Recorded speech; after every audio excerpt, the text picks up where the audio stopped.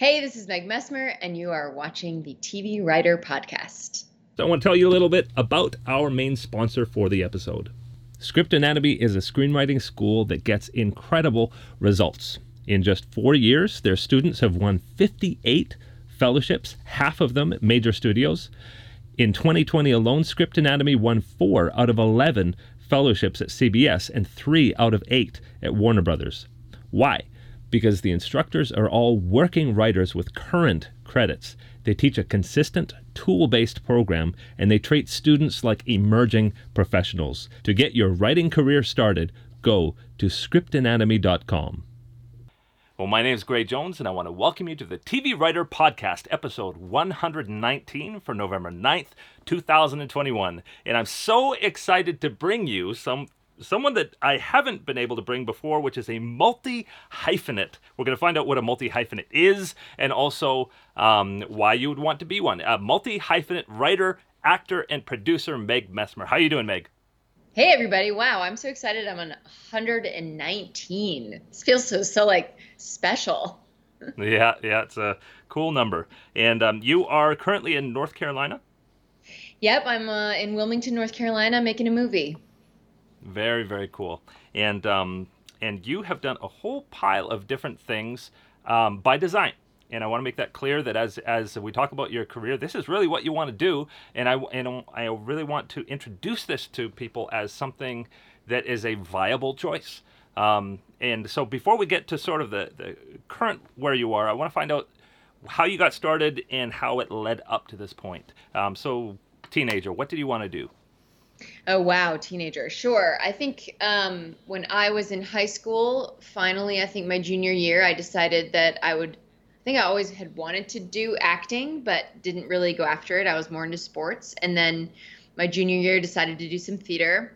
I was good at it. I loved it. And then told my parents that I wanted to go to school for theater and acting. And so they tried to, well, not they, my dad said I should be an accountant, but then they gave in. I got some scholarships, went to college in Detroit for acting. I went to Los Angeles for a semester, like a summer, to check it out. I went to NYU in New York for a summer and studied at Tisch. And then when I graduated, moved to New York, where I started acting or trying to book jobs in New York, which was very, very hard. But you did act in quite a few projects? No, I did. Before I left Detroit, I should say, like I got my equity card right away. They kind of discovered me at a workshop and cast me in a Mitch Albom play, like right at the Detroit Radio City Music Hall or whatever. That's not what it's called. That's New York. Whatever that one is in Detroit. And then when I went to New York, I did a movie right before I left Detroit, and I was starring in it. And so when I got to New York, I was like, hey, here I am. And then, nobody was biting. And so I was like, wow, this is hard, And so I started working at a theater, an off-Broadway theater, and meeting a lot of writers and people in the industry. And my mom kept saying, you got to get on stage. You got to get on stage. So I got with a girl, and we said to each other, let's produce a play that we can star in. And so we commissioned some writers to write a play for us.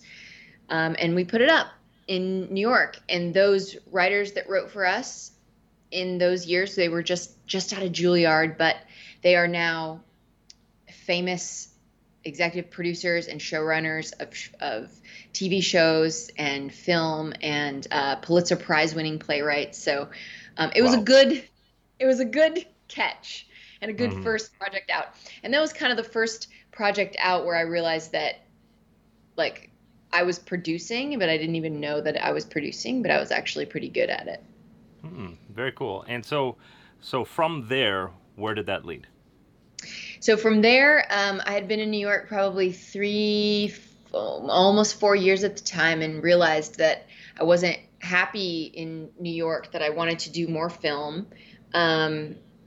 And I was seeing the trend of that most people getting booked on Broadway were actually film stars. And so I was like, well, I gotta go do some film. And I had loved LA when I went. So I packed up, moved to LA, and decided I didn't want to be a waitress. I mean, I was waitressing, but I was like, gosh, I want to use my brain. I want to be in this industry. I want to really immerse myself. So I interned at a independent reality producer's house. I interned at Disney, Mandeville Films at Disney and Paramount. And I never went to film school. So I was like learning the behind the scenes, learning what development. And right after I had finished those 3 jobs and got basically fired from my waitressing job, I got hired at a reality show company, Fremantle Media, which does like the big shiny floor shows. American Idol. Good company. Yeah, great company to sort of cut my teeth, like learning TV, because everything was moving so fast. I was seeing all kinds of things come across my desk, like huge legal documents, but also budgets, and just really getting an education in it. And so they also offered money for you to further your education. So I ended up going to night school at UCLA for the producers program and sort of learning more about that. And then from there, from Fremantle, I went and I got another job in management. I went to go work at a top tier management company and got to learn at Fremantle. I say I was on the buying side of television shows, essentially. And at Untitled, I was working on the selling side using, we were repping writers, directors, and actors. And so I would see that side of things, which was really, really great. Really, really great as an actor to like be behind the scenes in a management company and see how that relationship was built and worked. So, and then right after the management company, I was still acting the whole time. And I started booking so much work or having so many auditions that I had to quit because I couldn't do my job properly, couldn't do both. And right as I quit, I booked 2 huge national commercials and then also got pregnant and then decided, oh my God, no, now I couldn't go out for I could go out, but not a lot of pregnant roles in commercials. And that's when I got my first offer to produce my first film. So everything just kind of happened in an essay. And I should say, because this is important for your audience, that while I was working in management and I had been to the UCLA producers program, I was hustling my ass off. I was, every night I had meetings. I was reading content. I was deciding that I was going to produce on the side. I was producing things on my weekends, like making shorts, making pilots, making sizzles. I was writing. And so the reason I got that movie, that someone offered me a movie to produce, was because they saw my hustle and was like, I know you can do this, and I'm going to ask you to come produce this film. So that's what I did. Yeah. Well, awesome. I really appreciate you filling in the blanks there, because I think often you'll see in the trades that this happened, or you'll hear about a person picking up this project and it seems like, wow, overnight success. But yet it wasn't an overnight success. You've been building all along the way and learning all along the way and hustling. And I listened to a bunch of other podcasts, and I was interested in the Happier in Hollywood podcast. They were talking about, here's 2 very well-established writers, and they're talking about how even in television writing, they're saying that it's very important to always have a side hustle of some kind. Wow. And you'd think, the television writers has always been known as a very lucrative field, but yet it's also a field of lots of ups and downs, and you can never predict what's going to happen. And so that type of side hustle that you're doing, whether the hustle be networking, whether hustle being producing or whatever, it's always important that you have something going on after 5 or 6 o'clock when you get off work.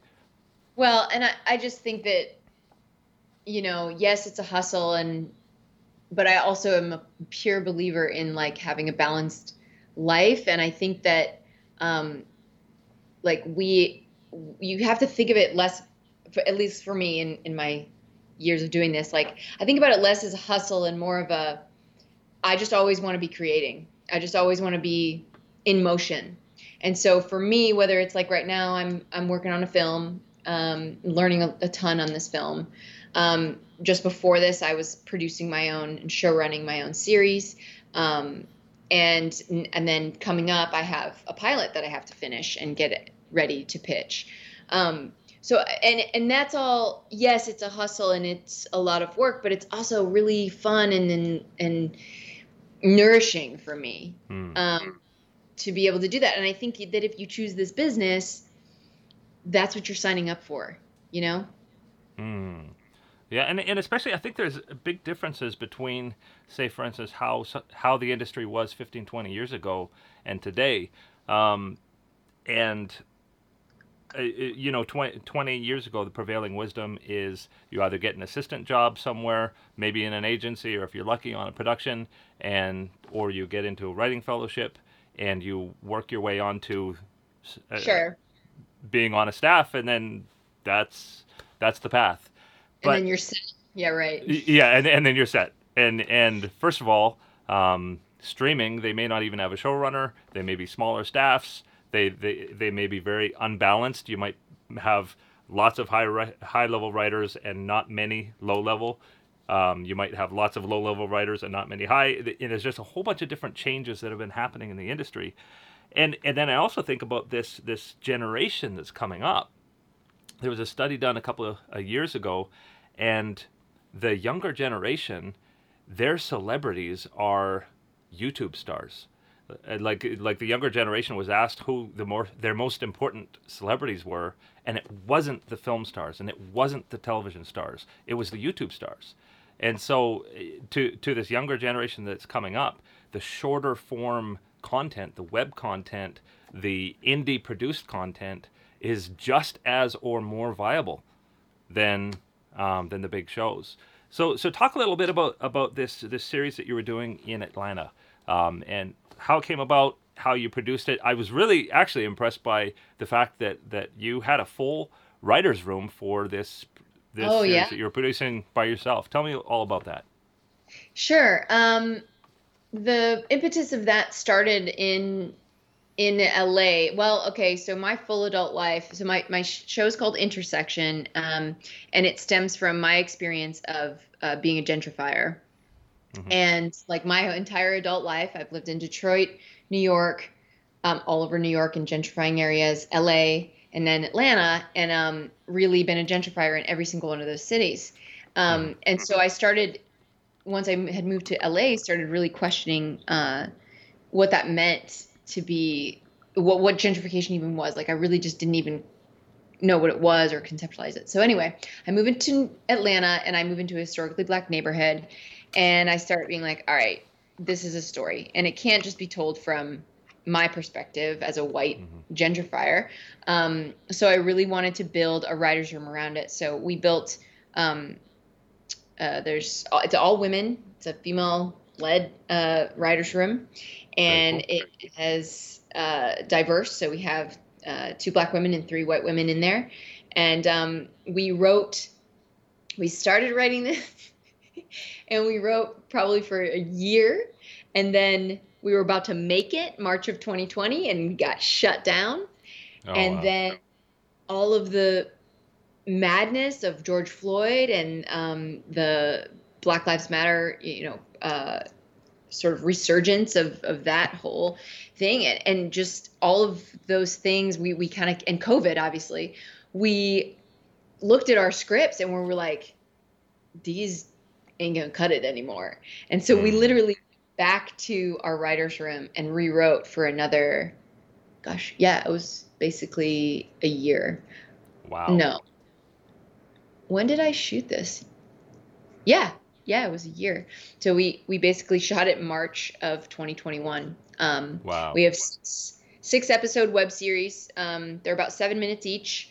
We finished it. We submitted it to the Sundance episodic lab or episodic thing. That was sort of it was a nice deadline to have. I'll have other festivals and things I want to submit it for Emmy consideration because, like you said, short form is on the up and up. They've created a category for short forms at the Emmys, and that was sort of our goal when we went into this. Was sort of we're like, oh, we could make this for YouTube, and then I started thinking like when we found out about the short form Emmy, I just said, yeah, let's get an Emmy. Let's make this good enough to win an Emmy. And that's what we really did. We set out with, we did a Seed and Spark campaign. What we didn't make, like I self-funded. Our crew was over 80% female and BIPOC. We made this like beautiful story. We shot like over 6 days, 6 episodes. It was probably like 60 pages. It was insane. 60 pages. 60 pages in 6 days. Yeah. Wow. With 4 different directors. I directed 2. My friend Charlie, who was also the DP, directed 2. Avery directed 1, and Alicia directed 1. So 4 because I really wanted to make it an experience, like a TV show experience, and have those different voices on the series. Wow. So it was intense, but it was super fun and worth it, And tell me a little bit more about how you funded it. We did a Seed and Spark campaign, and we made just under 10 grand on that. And the series, this is crazy. This is how good of a producer I am. I made it for probably 12. Wow. 12 to 13. Wow. Yeah. And that was calling in a lot of favors. That was people donating time and things like that. Absolutely. Yep. Yeah. Yeah. A lot of people believed in the subject matter. The actors worked for free. We did do SAG, but we did their, I can't remember what it's called. It's like they have a new agreement out right now that basically allows you to, because we couldn't do all the protocols of SAG right now with COVID. Basically, same protocols are for like short form and Marvel movies. So they have this new, they have this new version that you can do. And we were safe. We tested people but we couldn't do it like the way they wanted us to. So we went under the radar with this one small agreement. Yeah. And that's it. And then we haven't released it yet. I think coming up, we'll probably release it early next year. If it doesn't screen at a festival, and then I'll probably have like a big campaign around sharing it, because the whole purpose of it was to start conversation. We want to do like maybe a coffee shop tour, to talk about like gentrification. We have our Instagram page, which is @gentrification the show.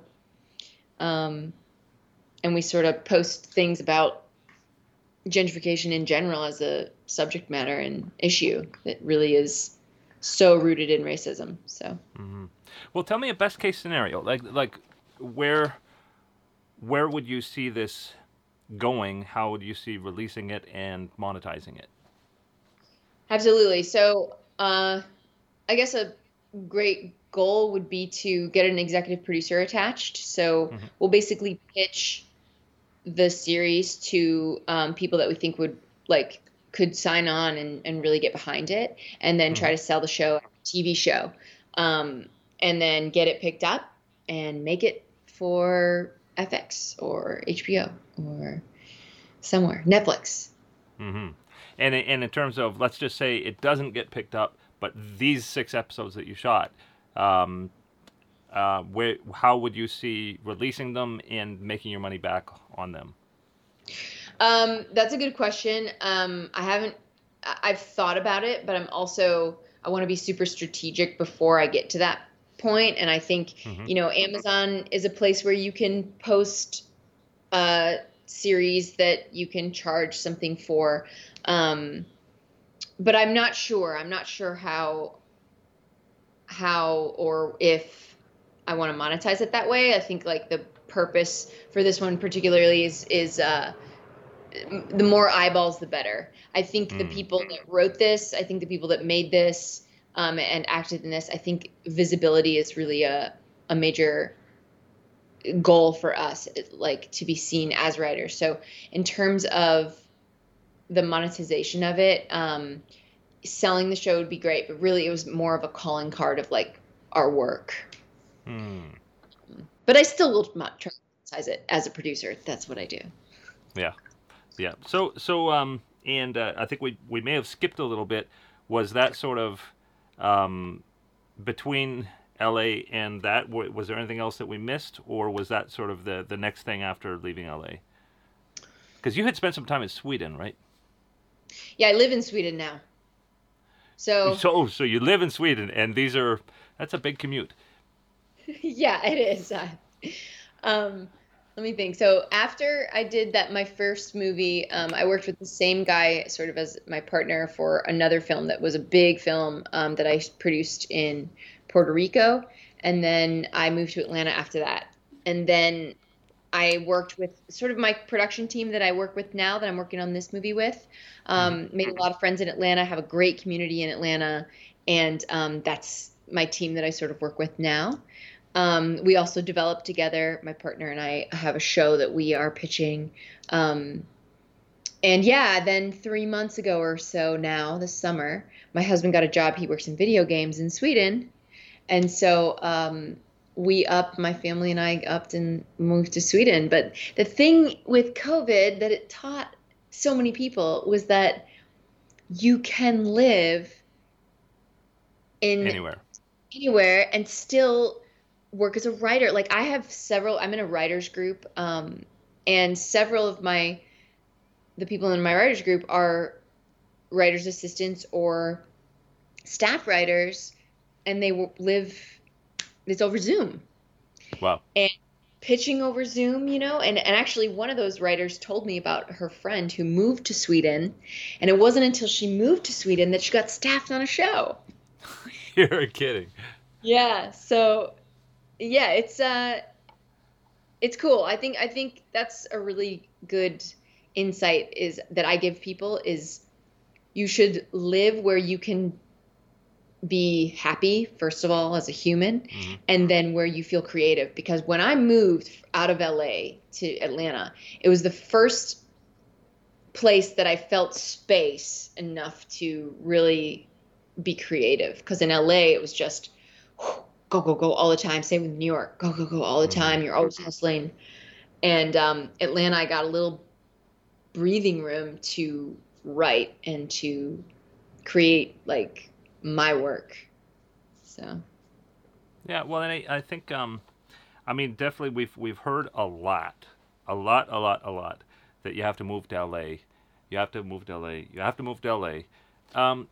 But I think it's also that's wisdom that's come out of this old framework, and sort of the new way of doing things. Especially if you have a low overhead, if you can produce something for $12,000,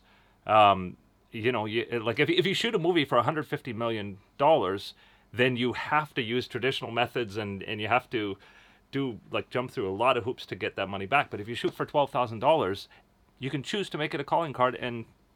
That's technically you could have done that on a credit card. Yeah, correct. Yeah. Yeah, I think you're right.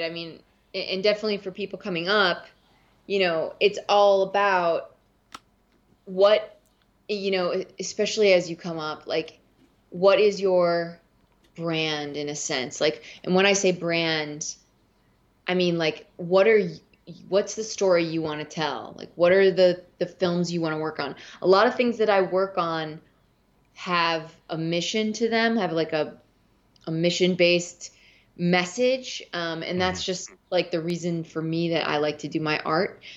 Not everybody's like that. Like, they love Marvel movies, and Marvel movies definitely have a place in the world for entertainment and turning off that brain. But like, I sort of chose, those kinds of things. So very cool, and I think that the story really has to drive it. And it's something I tell my daughter. She's studying TV writing at USC, but she's the type of person that she'll write a novella. She'll write a series of poems. She'll write a feature. She'll write a TV pilot. Like she has all kinds of ideas, and not every idea is suited to the same genre or suited to the same medium. Yeah. And I think we've had this way of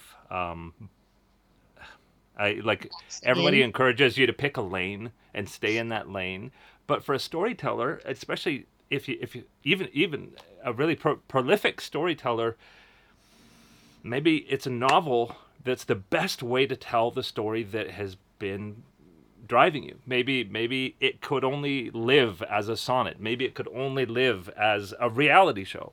Right. And I think that there's a lot of advantages to having an open mind in terms of how these stories can be told.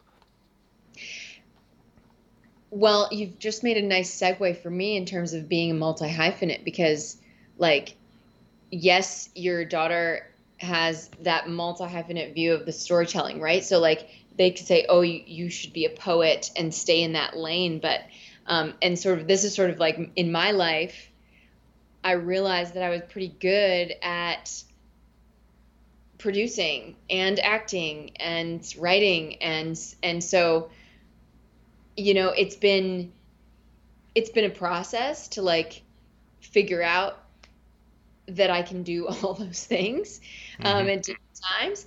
And that's okay, because for all of my life, people are like, what are you? And you got to stay here. And I think that there's some truth to that you should be focusing at any given time on something and really put time into that. But for me, like, I'm actually so happy. I mean, show running, that show, Intersection, was my favorite. It was like my favorite thing that I've ever done.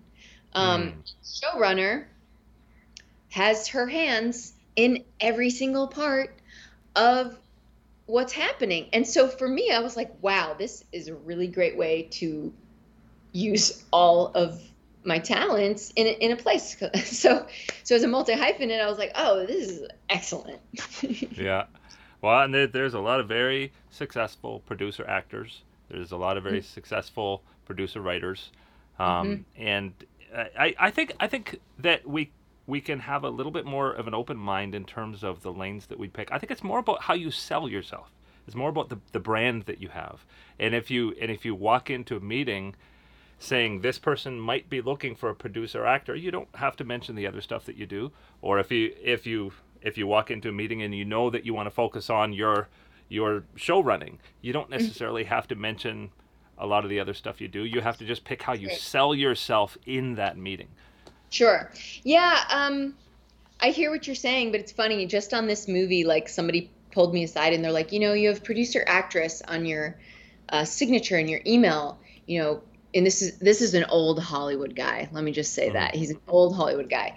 And he says, people aren't going to take you seriously. And I was like, I did think about that, but also screw them. Like, yeah. I'm not in a place in my career, like, I am those things. I've worked, before I moved to Sweden, I was making over $100,000 a year as an actor, like, in commercials. So, like, yes, I do that. And I also am making I'm making money producing my own stuff or producing this movie or whatever. So like you said, I think it's this narrative of what some people are used to. And then, I'm not ashamed to come into a room. And also, in this film that I'm working on now, I'm helping to produce it, but they knew I was an actor. So they're like, hey, will you come do this role at the reading? And I was like, yeah, cool. Let me do that. That's super fun. I can do that. So I don't know, like, I used to be kind of ashamed to tell people that I was an actor for a while, because I felt like everybody was always like, oh yeah, and I'm an actor. But I'm like, no, I actually am. And I work in both, and that's what I do. So. Very, very cool. Well, so tell me about what's cooking. So what's coming up, and where would you see yourself in a year or two, 5 years? Yeah, releasing my series, definitely. I have another series that I did a podcast surrounding. So my partner and I have a show that we're pitching right now. Um, and we have a podcast that we built for it. So it's based on a historical World War II female combat pilots. And so we have this podcast that we did called the Night Witches Podcast. You can find it on Instagram. And we're building our TV. Well, we have a TV deck pitch that we've been sending out along with this podcast. And it's amazing stuff. Like it's so, I can't wait to make this a TV show. And I got accepted into a co-production accelerator program next year for that series. So I'm excited to see where that will lead. And I think you mentioned something earlier that I never touched on that I thought was interesting. And you said, like, the way that you get into this business, is you do this and then you get this job and then this job. And I still think that, so much of the business is putting yourself out there, like making stuff, but also lots of my friends who are writers are constantly submitting their work to festivals and like this accelerated program that I applied to. And then that's how your work gets seen. And that's how people start to see your name come up over and over, like, oh, they won this award. Okay, let me read this script. So yeah, I'm trying to think what else I have coming up. We'll probably have a couple more movies next year coming up with my team here. And yeah, those are that's kind of my focus right now. Yeah. So tell me, your advice to somebody who's starting out. First of all, could you be a multi-hyphenate like you are without having gone to film school or to university? Do you think you need to go to university, or is that a disadvantage to rack up this pile of debt? I don't know. I never thought about it that way. I definitely think you can be a producer or in this business without film school. I am that person. Yes, I went to the UCLA producers program like later because I was so curious about all the different facets of producing. And it was like this really quick 3-month program where I got to learn about every aspect of producing. And I was like, okay, I think I like this one the best. But you can do that just by working on films. You can do that by, asking questions and getting on set and finding what you like and sort of zeroing in on that and working towards it. But I don't think film school is a terrible waste of time. I mean, I don't know. I never went, but like, I'm sure you learn a lot. I'm sure you know probably more than I do about camera gear. Like I'm, working on this film as a production supervisor, and my best boy's like, I need all this gear. And I'm like, I don't even know what these things are, but those are things that I continually get to learn about every time I'm on set as I sort of clock it. And you were sharing that a lot of the jobs that you were doing, you were learning different aspects of the industry. All the time. Every job I have, and you should never be afraid to ask questions, especially if you actually are going to take it in and learn. What other advice would I give to people? Just get out there and make stuff. Make stuff that you want to see made. Make stuff that is coming from you. Don't just make a horror because you think it might sell. Like, make a horror because you love horror, because that will really be true when you go to show someone. And then if you make a horror, like, that's now part of your work, and that's what people will start seeing you as. So that's why, like, it was so important to me to make something like Intersection, because I was like, this is the stuff I want to continually make. So that's my advice to people is, be in motion. Like a shark. Yeah. Sharks can only breathe when they're moving. So did you just call me a shark? I'm a shark.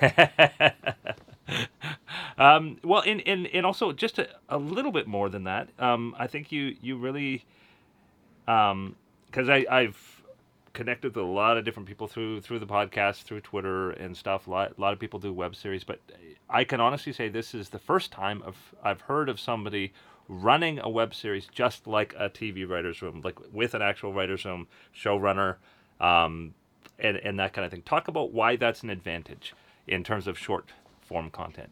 The very first pilot I produced was after I thought I knew how a pilot in the professional world was produced. And I said to myself, I want to do this the way they do it because I want to like experience that or whatever. And that's sort of how I felt, I guess, about this series, was that I was like, all right, let's see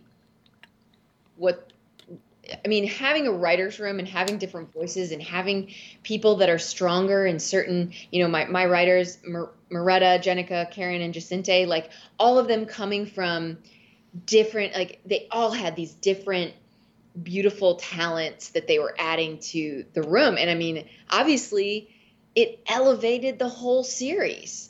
And that is by far the advantage to having a writer's room. And then the rest of it, I think just for me, it was super important to have multiple voices on this particular show. I don't think every show is built like that. I think you can have just, you write every single episode, but, especially having different directors on these. And I just wanted to create an experience that was true to life and, I guess that was super important to me. Very cool. Well, we'll start to wrap things up here, but as we wrap up, what would you say if you were to talk to, say, 18-year-old self or early college self that now that might help that person be more directed to success? Yeah, I'm a very impatient person. So when I first started out, like, I think I mentioned this, but I just was like, why am I not famous? Why am I not famous yet? And I think what that did, especially when I was in New York, was I got some really amazing opportunities that I didn't appreciate. And I think I would probably tell myself to slow down and like really like, so I tell people this often, but you just never know when something is going to come back. Like even when I was a waitress, I have a whole blog about how being a waitress taught me how to be a good producer because you're multitasking and you're anticipating people's needs, and you never know when a skill set that you're learning that you think you don't want. I worked in development at an off-Broadway theater, and I did not appreciate that time because I was like, I'm an actor. I don't even want to, I don't really want to be here. I just want to be acting. But like that, in terms of the scope of my life, was a really amazing experience. Especially because I learned, I was helping to write nonprofit letters, what are those called? Like letters to get money for our nonprofit. And that's a skill set. It's like you're pitching, you're meeting all these people that have lots of money. And I'm like, man, I did not appreciate like what I was actually soaking in at that place, I think, the way I did. So that's my advice, is to myself anyways, to, slow down, take it in, get everything you can out of just where you are at the time. And know that it's going to come back and somehow it's going to be helpful to you in your career. And that might just be because you meet somebody that ends up being your partner later, or you have a story that, maybe you're in a hellish job and you use that to write a screenplay later, So yeah, that's my advice. Very cool. Enjoy the journey, enjoy the process. And also, you mentioned the people too. I mean, the people that you worked with at that time now are showrunners and big producers and things like that. I don't imagine at the time you thought they were going to be that. Well, I didn't. I was so focused on myself, and so because I still speak to some of them, or I still can email them, but it wasn't like I invested in those relationships as much as I could have. But yeah, I mean, what a crazy experience they were just graduating from Juilliard at the time. And now we're all working in the business. So yeah, very, very cool. Well, I think we'll end it here, but share all your social media info. You're at Meg Messmer, and that's Instagram, and it's also megmessmer.com is your website. Yep. And Twitter is Megan Messmer. I think it might be, but I'm not usually on Twitter. Cool. Well, I'll post all the links on the show description notes. Cool. Great. I have one more thing. I just recently started a Facebook group called the Multi-Hyphenate Creative Community. And that's been a really fun place that I've started to populate in and sort of share insight and share some stories around. So that's a cool place to find me too. Very cool. I will post all those links. And if you want to learn more about your fellow multi-hyphenates, or if you want to be a multi-hyphenate, check that out. But thanks so much, Meg, for taking the time. Thanks for having me. And best luck to you in all these projects. And hey, Emmy time, shoot me an email and I'll send out the good news on the podcast. Yeah, I definitely will take you up on that. Very cool. Thank you. Okay, thanks, Meg. avgearguide.com, a member of the Association of Moving Image Archivists, specializes in film and video restoration. We use state-of-the-art technology to bring new life to vintage material, like the Lost Betty White series Pet Set, which we recently restored for its 50th anniversary return to air. We can apply the same technology to your documentary, film and video archive, and your family videos and photos. Mention the name of the TV Writer Podcast and get 10% off your order. And if you want to make some money, we also give cash for referrals. Visit avgearguide.com for details. DrivingFootage.com provides 4K 9-angle driving plates for film and television. Over 14,000 clips are available for locations all around Southern California, with more areas coming soon. A fully equipped camera car with height-adjustable rig is available for custom shoots and second-unit photography. Visit DrivingFootage.com for details. Full disclosure, I do own both of these companies. By supporting them, you help me bring new in-person video interviews to you. Make sure to subscribe on all of the places you can find this podcast: Podbean, Spotify, iTunes, YouTube, the TVWriterPodcast.com site, or also at scriptmag.com, and now also on Pandora. And if you're on Instagram, please follow at TV Writer Podcast. Please do follow me on Twitter. At Gray Jones is my handle. If you'd like to support this podcast, you can do it for as little as 25 cents per episode. You can find out how you can become a patron of the podcast or a sponsor of the podcast at tvwriterpodcast.com/support.